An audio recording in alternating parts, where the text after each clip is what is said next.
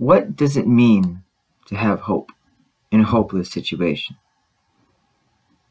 I mean, what does it mean to really be able to get over yourself, to be able to move on to something bigger? Come on, there's something else out there. How many of you have heard that? Yes, this is easier said than done, but I also encourage you to rethink this because we do serve a God that is glorious. Therefore, I encourage you to realize that there's more out there.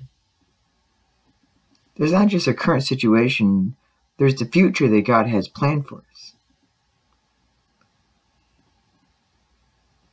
Now, Alec, what if this future isn't something I want? Well, then you need to realize that God has a better plan. For it says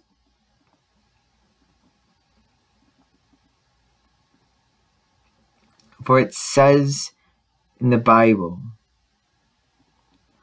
"For my ways are higher than your ways, and my thoughts are higher than your thoughts." Therefore, shouldn't we be obeying a higher way? I mean, doesn't that make sense? Don't we want something bigger than ourselves? So therefore, I encourage you, please, be a part of that. Be a part of this world.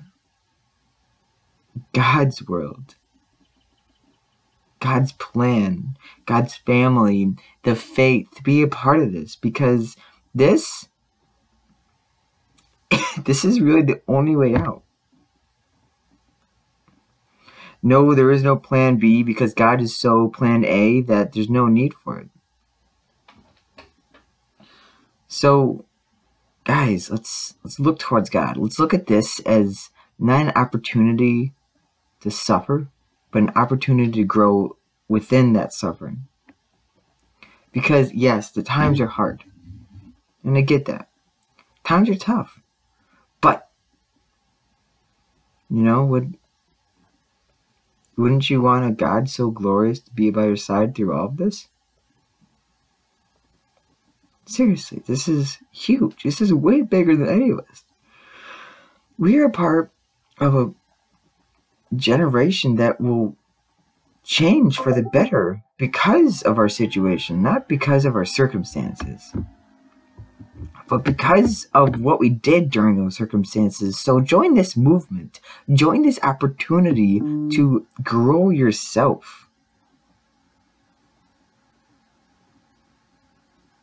So guys, please join me in glorifying the Father in this moment of trial. Why do bad things happen? What the crap is going on with this world that we are now in full lockdown, quarantine, because of a cold? Why is there, it seems like there's every year a new disease or a new cold? Why is there continuous suffering, and why is suffering growing at an exponential rate? What's going on? I need answers. Yeah, I could use some answers too. But let's take a little bit of a dive in and then talk about this. I'd like you guys to open your books, your Bibles, to Genesis chapter 3. Wow, what a basic approach. Yes, it is. But sometimes you need to start at the basics to answer your questions. The fall. The fall of mankind. It was at this event that sin, death, suffering, sickness, and pain and time began.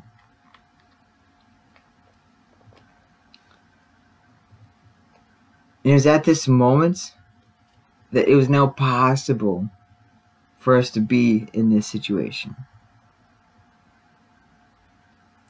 You see, the tree of the knowledge of good and evil was something that God said, you cannot have this. Because what it did it allowed them to not only know but experience evil. And God's original plan was to say, hey, I'm going to teach you personally the things that you need to know. From my mouth, you will hear the lessons and you will understand the knowledge that I want you to have. And that's why the tree of life was there. However, mankind is selfish, and therefore we chose to eat. So we could be in charge of ourselves, and we would know evil, and we would know good, and this and that, and we could choose this. But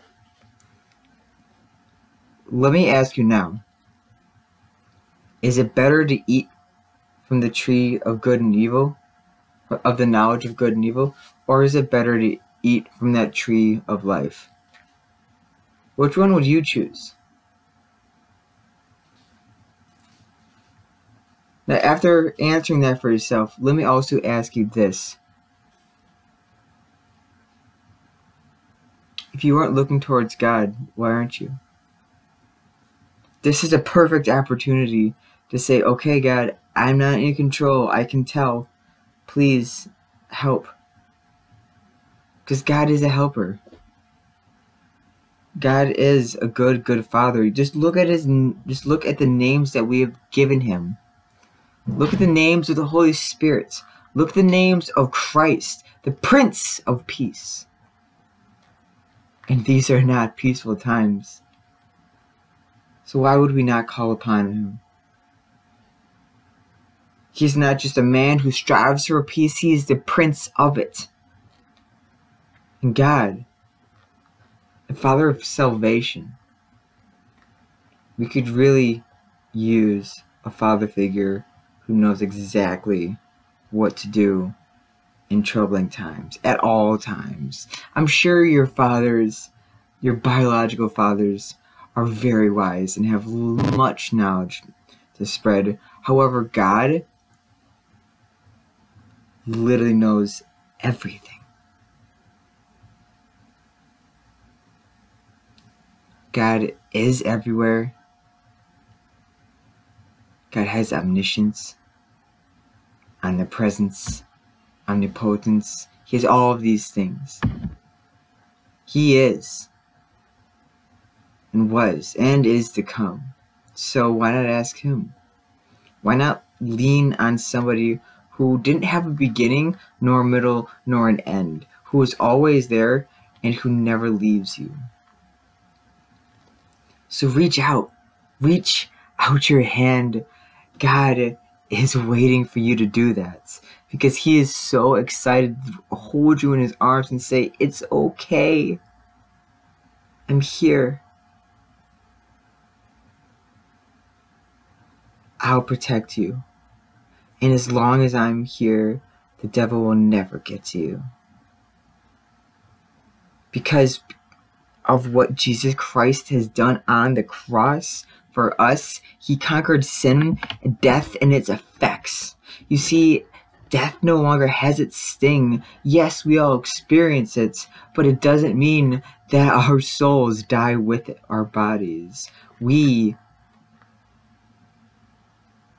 will live with eternity with God if we only now in this moment say, God, I get it.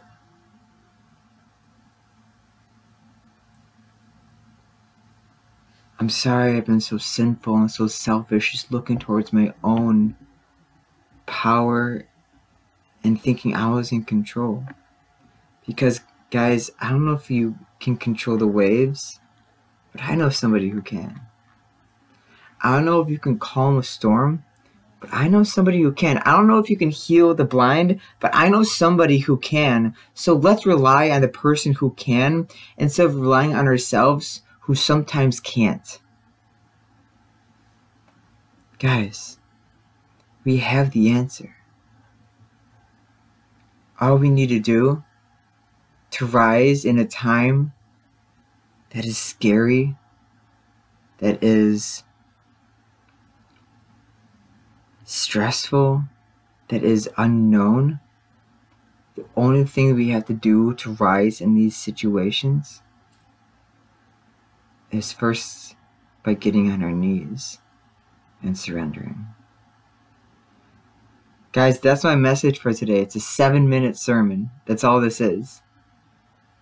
But I want you guys to keep this in mind, because we don't know exactly when this is going to end.